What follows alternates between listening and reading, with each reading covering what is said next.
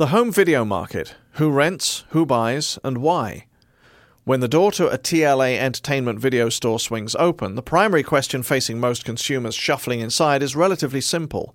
What movie will I take home tonight? But to Wharton marketing professor Jehoshua Eliashberg and Wharton doctoral candidate George Knox, the key question surrounding the burgeoning $12 billion home video market goes at least one step further. Which consumers will rent their movie of choice tonight and which consumers will buy?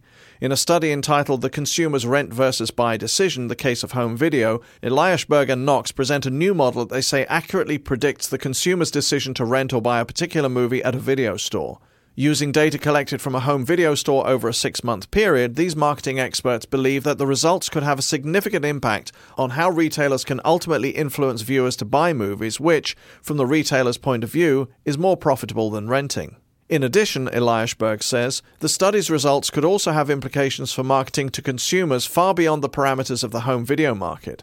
The principles used to analyze the video industry, he notes, could be applied to any situation where consumers face two options. Option 1, whether to pay a flat fee for unlimited consumption, or Option 2, whether to pay at each time of consumption. Industries where flat rate and pay-per-use options already exist include health clubs, spas, ski resorts, telephone calling plans, movie theaters, and drama and musical theater subscriptions. Even Weight Watchers, the dieting program, now offers flat fee or pay-per-use options. We chose to work on this because it has implications in other areas, not just in the buy-rent decision for home videos. The model we developed here will address these expanded concerns, Eliashberg says. More DVD players, lower video prices. The two researchers began their study by noting that while there has been a growing interest in research and modeling issues related to the entertainment industry in general, and the movie industry in particular, less attention has been paid to the home video market and its related consumer decision-making process. And yet the topic is clearly ripe for analysis for one obvious reason: growth. In 2003, the $12 billion home video market represented 52% of the revenue of a major motion picture release, compared to just 1% only 8 years earlier. Eliashberg credits the growth to two key factors: the expanding use of DVD players and home theaters, and the affordable pricing of videos for sale. Both, he says, have made the home video market grow faster than expected in the last few years. While studios understand that aggregate drivers of success in the home video market are different from the box office, how consumers decide whether to buy or rent a particular movie title is relatively unknown both to entertainment executives and academics. Eliashberg and Knox developed and tested two models designed to capture how a consumer might choose between buying or renting.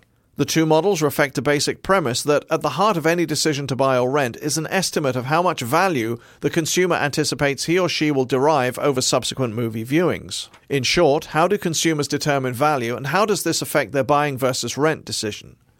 In the first model, which is based on the real options literature in economics, the consumer understands that the value of watching a movie diminishes over time and treats the problem of how many times he should watch the movie as an optimal stopping program.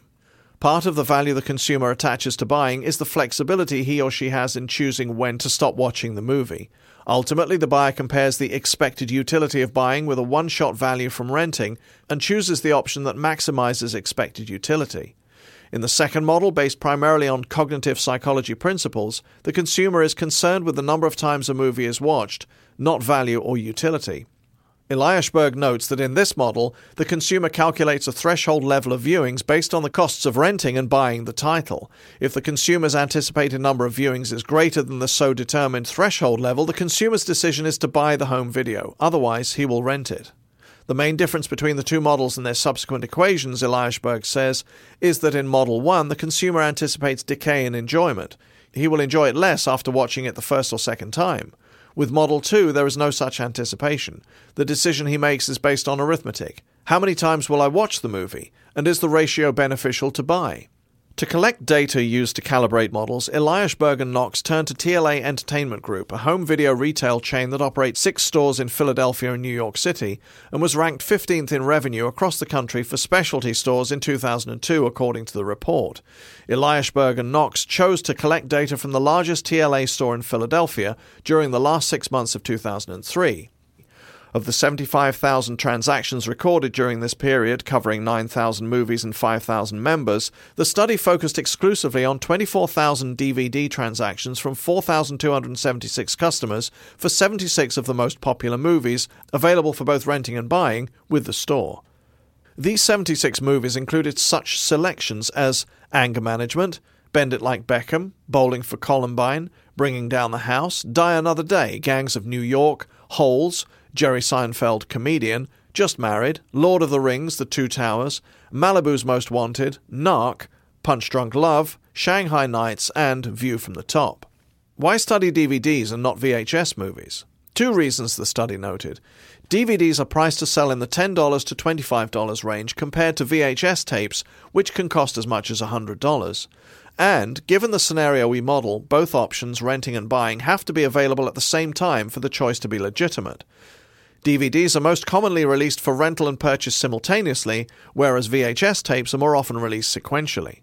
To obtain useful implications from the models, Eliashberg and Knox introduce what they call relevant parameters, namely factors that, once estimated, can be employed to make inferences about the rent-buy behavior of individuals and the rentability-purchasability of movies. For instance, they consider whether the consumer balances the cost of watching the same movie again with the future possibility of positive value, which could be seeing some favorite scenes again. And while price explains part of the process used to determine renting versus buying, niche appeal accounts for many customer purchases. R-rated action films. Several clear patterns eventually emerged. Confirming what the authors call industry intuition, the study documents that the TLA store's customers are more likely to buy action movies that did well at the box office and have an R rating. And when it comes to predicting who will buy and who will rent, a movie's value represented most clearly by the author's first model had a clear advantage. We find that accounting for diminishing value of the video adds significant predictive power to the model, the authors write. The results also indicated that basing the predictions solely on the box office gross could not explain why a movie like How to Lose a Guy in 10 Days, with receipts of $106.1 million, inspired 1 buy out of 41 transactions, whereas a cult favorite like About Schmidt, $65 million, saw 7 buys out of 54 transactions. Conventional wisdom holds that a movie can correct for a bad showing at the box office by subsequent DVD sales because DVD releases provide more of a level playing field to all movies being released than at the theatre, where only a handful of movies at any given time are seen as being successful. The purpose of the study, Eliashberg cautions, is not to determine which variable can strongly predict rental and purchase sales across the entire home video market. Rather, the marketing experts propose that retailers such as TLA can use the equations related to price, rental options, and different purchasing patterns to predict which customers will buy a movie, and then generate customized purchase prices for consumers that take these histories into account. The goal? To create an option that is so attractive that a customer will buy rather than rent a movie, a more profitable transaction for the retailer. Noted Eliashberg and Knox, we are interested in a particular retailer's prediction problem, given its own customer base, in order to customize its prices or manage its inventory. Which means, in the future, that the home video consumer who walks into a TLA store could be subject to the same price discrimination practices that many consumers already face when buying airline tickets or browsing online product stores. For instance, say a prospective renter of one purchasable movie title, that is, a movie whose value does not diminish rapidly over time, has a previous pattern of buying or renting similar movies, data which TLA has collected. When he goes to rent, TLA punches the consumer data into the Eliashberg-Knox equation or model and comes up with a tempting movie purchase price offer of $12.50. But when renter number 2 enters and picks up the same purchasable movie but doesn't exhibit a previous pattern of buying, the result from the rent versus buy model might force the retailer to sweeten the offer a bit. Based on the variables, she has offered the movie for $10.50. By collecting information about consumer spending habits and purchase predictability, retailers already offer various consumers the same product at different prices. Eliashberg thinks the home video market, and any market that offers flat fee versus pay-per-use options, is ready for the same scenario.